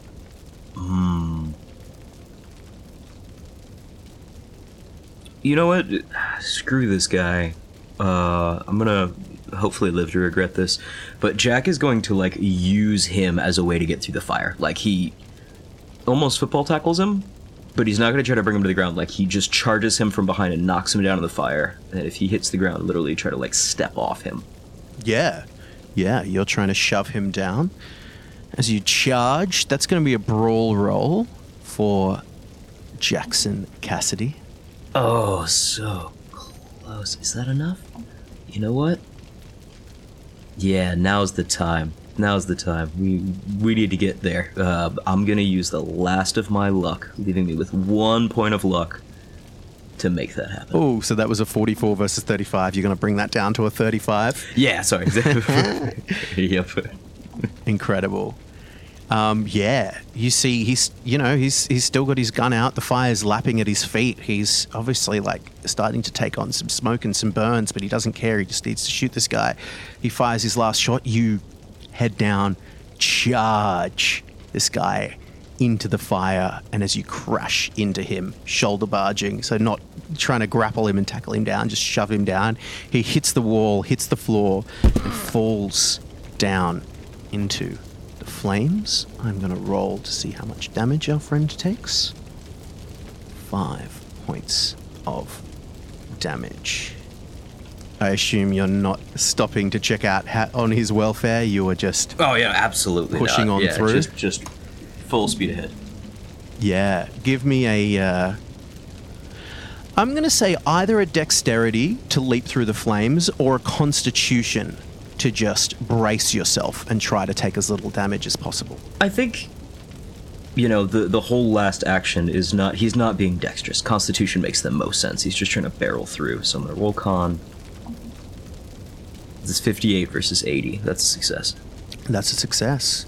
Yeah, you don't have the cloak on anymore, but just through sheer will of just charging through, the momentum of knocking this guy down and moving through these flames, you come out the other side coughing, but seemingly fine.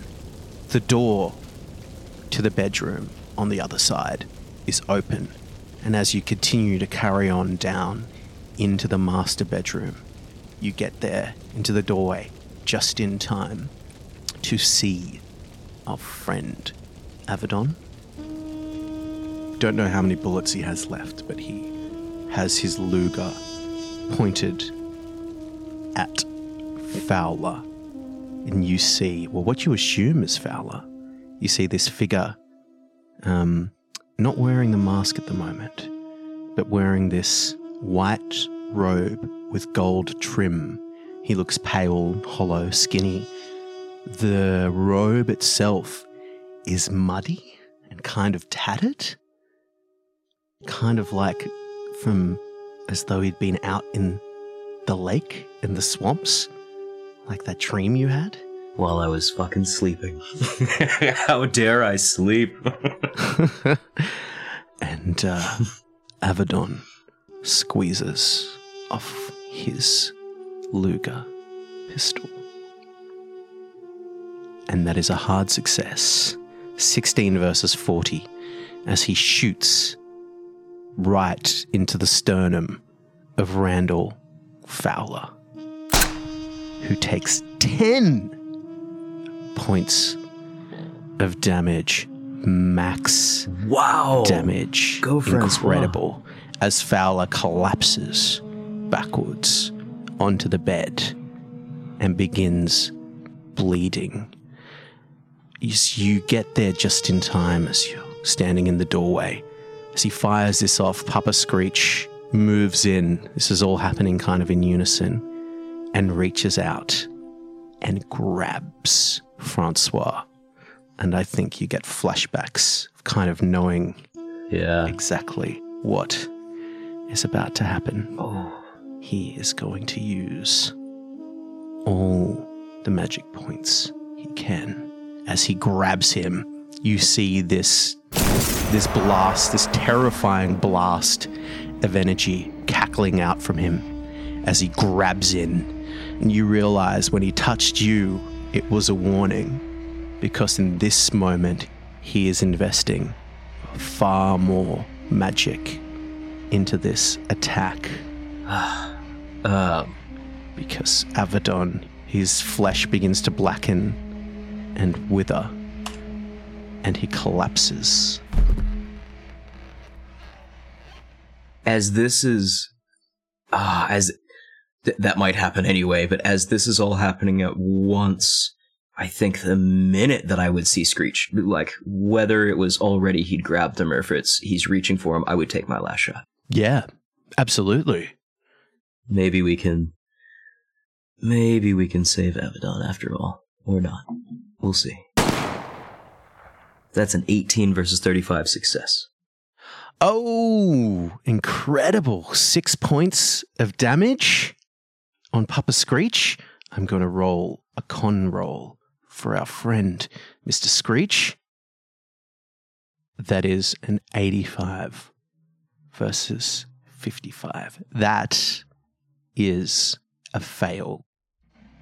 As Papa Screech holds the arms of Avedon, this cackling energy, his flesh withers and blackens and he collapses to the ground. At the same moment, you charge in and fire off this shot at Papa Screech, getting him straight in the neck, and he collapses to the ground.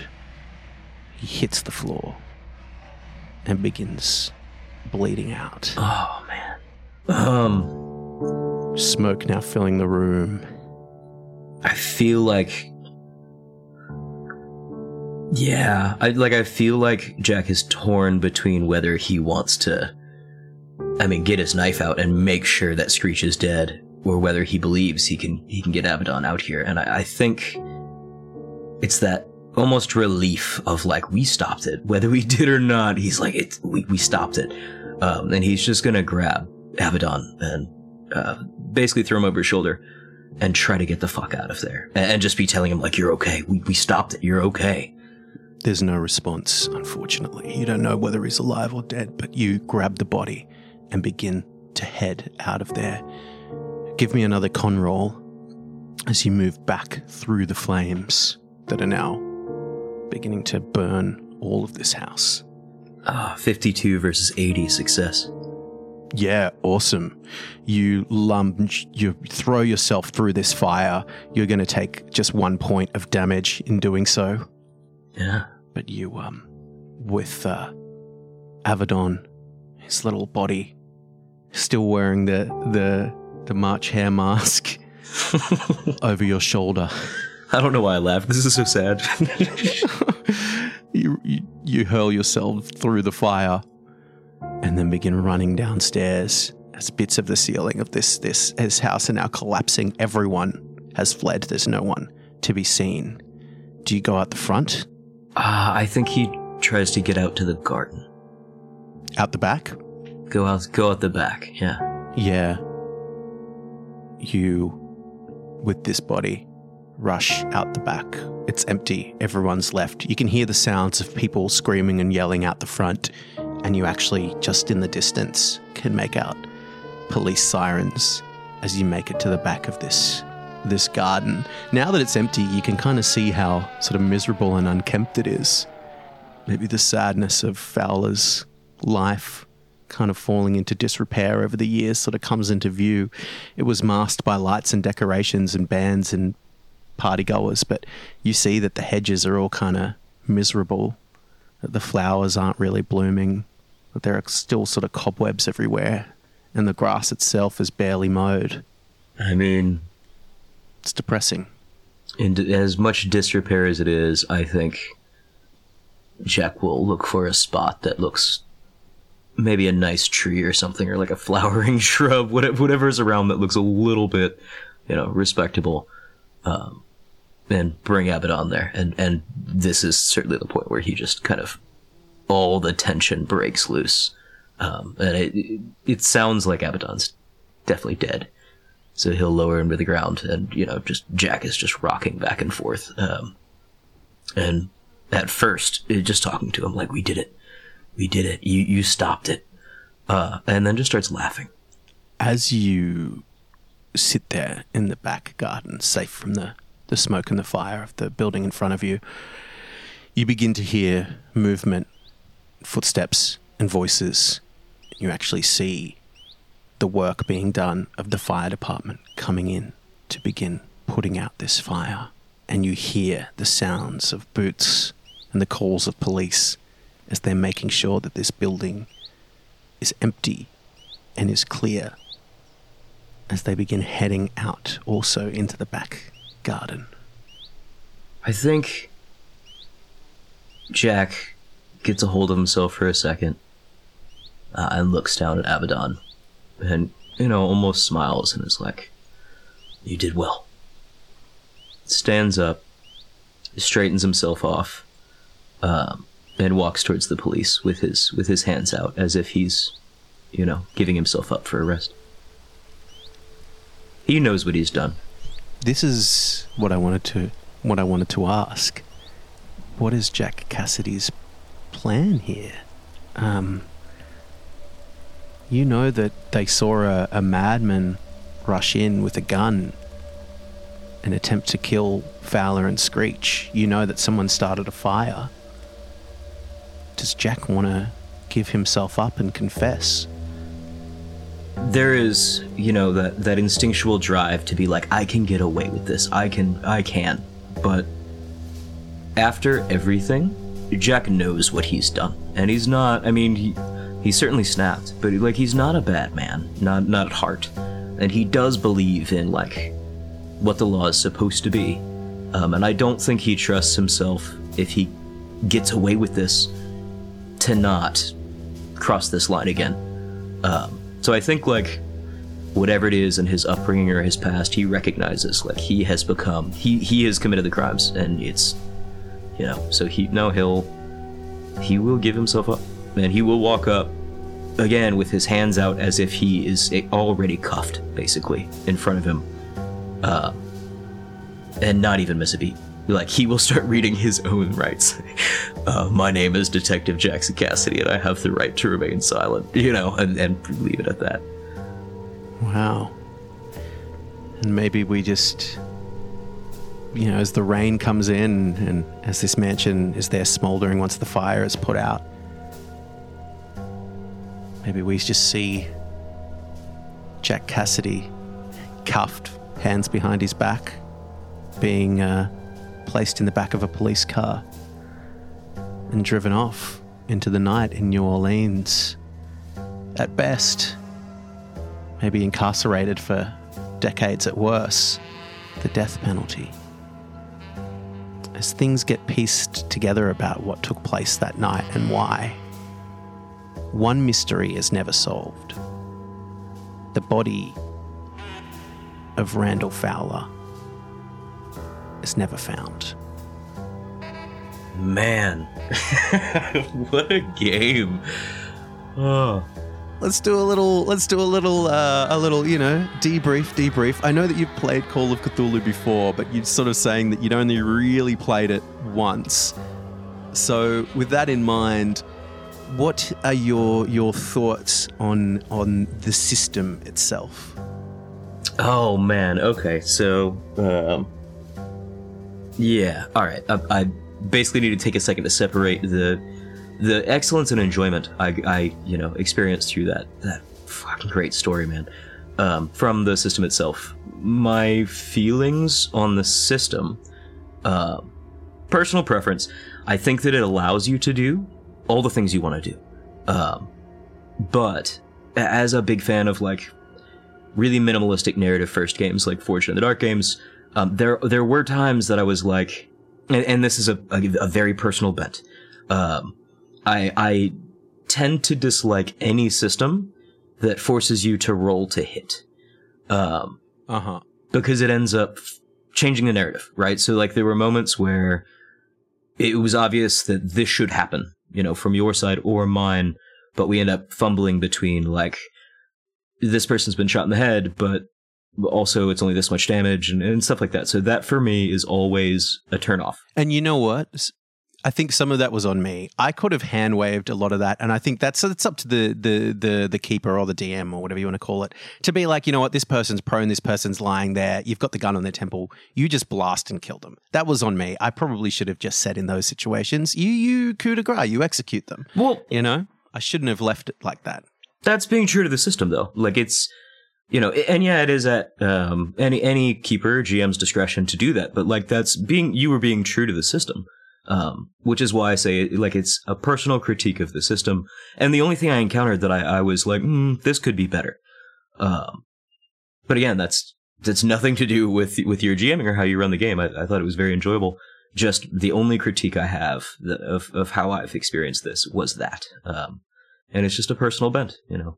It's a lot of games that do that well, and I think that Cthulhu does do that well. It's just not something I prefer. And again, it's not meant to be a combat-heavy game. So the fact this ended in a big fight and big firefight is probably quite unusual for a lot of Cthulhu scenarios. Although there are some where you're end up having to fight off hordes of zombies or ghouls and that kind of thing as well. So some are more combat-heavy and some more aren't. Yeah. Depends on the thing, but I'm glad it ended with a bit of action. But yeah, I know what you mean. And it always drags when that happens. It's like, oh, I want to fire at this guy point blank and kill him. Oh, but actually you miss. And that ends up being not fun. Yeah, well. So I think, yeah, my suggestion would be just to hand wave it and say, no, of course you execute this guy. Yeah, again, I think it's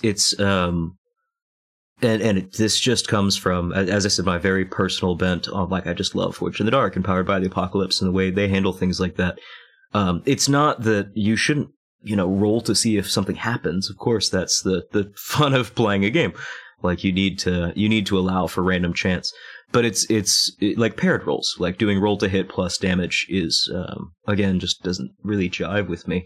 And there's moments where you miss that just add excellent tension and, you know, ramp up the scene, and I think that's great. But I don't know, I have the same problem with D&D, where it's like we're in this really tense moment, you know, but we need to, or like from the GM side, it gets incredibly frustrating, right, when you've got a fairly balanced encounter, but that encounter ends up just being like really long and much more challenging than you intended because your players keep missing. Yes. It's not the tension of missing. It's not the tension of not knowing what's going to happen. It's when things get drawn out when the system starts to fail. I agree. It's, you want things to happen quickly. And I agree. That's where I like systems like Forged in the Dark. That's where I like systems like Fate. Oh, yeah. You know, I think are great because it's not just hit, miss. Like, things always happen. But this is an old school game, so it's always going to have a bit of that element of rolling to hit and rolling damage and HP. And to be honest, I do like having a bit, my personal preference is having a bit of crunch. Sometimes, like, I've played a bit of Forged in the Dark with you, I know. Sometimes I'm a bit like, sometimes I want a bit of crunch. I want to have a bit of like mechanics and tactics I can and see stuff that as well. Yeah. So it all depends on personal preference.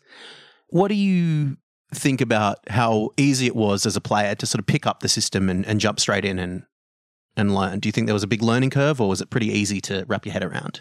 Yeah, like I think as a compliment to this system, it does a really good job of kind of showing you, especially with all of the skills, kind of showing you who you are as a person, right? So I don't think it's too hard to step in and get an array of skills that help you build who you're going to be. And I like that you can do anything, you know, of course. But like it's different than, again, 5e, where you're like, oh no, I'm always going to roll this because this is what I'm good at. I think it encourages you to kind of try a bit of everything, which feels a little bit more natural, even though you're good or bad at it. And I think that really helps build a character. Like, my initial concept of Jack was obviously nowhere near how he turned out, which is just the joy of playing through the character and playing to find out. But I think a lot of it, when I was trying to conceptualize what is he really about, didn't kind of come into any substantial view until we were actually looking at the skills, you know. Okay, he's good at fast talking, but he's not charming, you know, and that I like that about the system. It does a good job of kind of fleshing out some of those gray areas for you. Yeah. So obviously it's a very different game to D&D. I guess the reason why I wanted to do this as one of the earlier ones to convince people to try it was I think there were a lot of misconceptions around it, like that it's everyone's going to die and go crazy and it's not a lot of fun and you can't do much with it. I think it's quite a versatile system. I think you can do lots of different settings and lots of different styles. It is obviously very horror based, and also you're not really playing super heroic characters. Like you probably there's a huge chance you will die. Maybe I was a little easy on Jack because I didn't want things to end too soon for this podcast. But you also, Francois Avedon rolled amazingly. He really helped you out there. Yeah, he did. But I guess, yeah, in making the pitch from 5e to something like this, it's really funny. I saw a Facebook post once in some group, like someone had screenshotted it and shared it. Someone was like, "I'm trying to make a World War II setting, game using 5e." Like where it's all set in World War II. And, that always makes me crazy. Every time I see that, I'm like, no, there's so many games out there. What are you doing? And I was like, I remember, it was like Call of Cthulhu. Call of Cthulhu has like settings during World War II. It's like you can even strip out the horror elements and make it just a straight up kind of thing. I think it's quite a nice versatile system because it's like, basically it's like, you don't need to worry about how... I mean, you could get into the spells and stuff. I know Papa Screech, and they had a few spells, and there was a bit of magic going on. But as a player, you're like, well, what can a human being do? Well, that's what I can do. How does physics work? Well, that's what I can do. In that regard, it's nice and simple. But yeah, do you think you would be able to convince, a 5e player, someone who started on D&D and who's played D&D, to like pick up Call of Cthulhu and give it a go? Oh, okay. So there's two answers there. Obviously, there's always going to be people who are diehard or married to any system. Doesn't matter. It's 5e or like I'm almost there with Blades. Like I play so much Blades.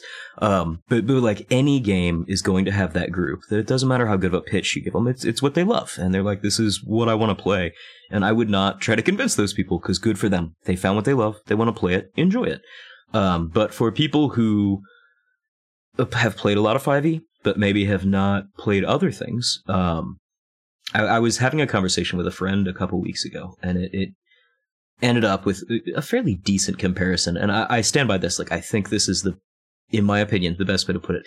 5e is McDonald's, right? Like, it's not bad. It's accessible. You can find it absolutely everywhere, and everyone knows about it, right? So if you want a burger, I mean, there's certainly worse burgers, and there's better burgers.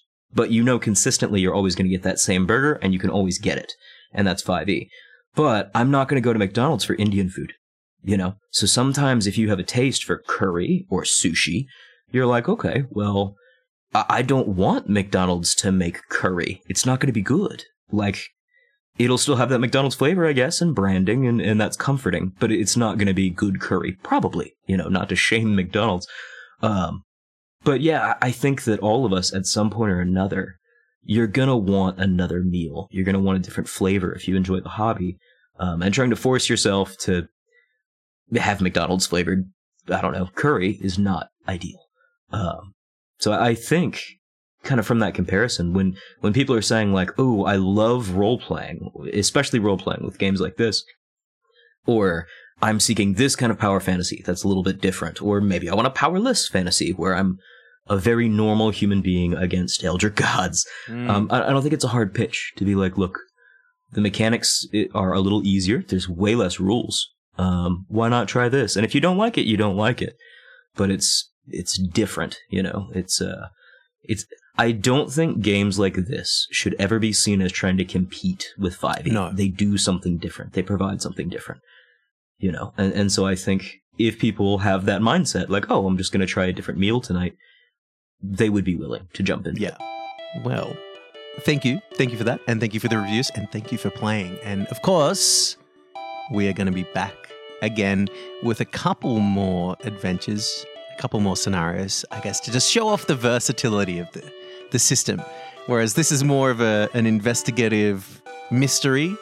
I think the next one that I'm going to run for you will be a bit more of a classic survival horror, which is going to be a lot of fun. So that will be coming to everyone very shortly. And we'll have a bit of a bigger cast as well. So really looking forward to that. Oh yeah, exciting. I also look forward to that. And also I just want to say, again, thank you for running this game. It's been a pleasure to be involved with this. It's just absolutely excellent. So much fun. Well, yeah, thanks for playing. That is it for this scenario, for this little adventure on RPG Quest. And I look forward to playing some more Call of Cthulhu with you again soon. Yeah, see you guys next time. Bye.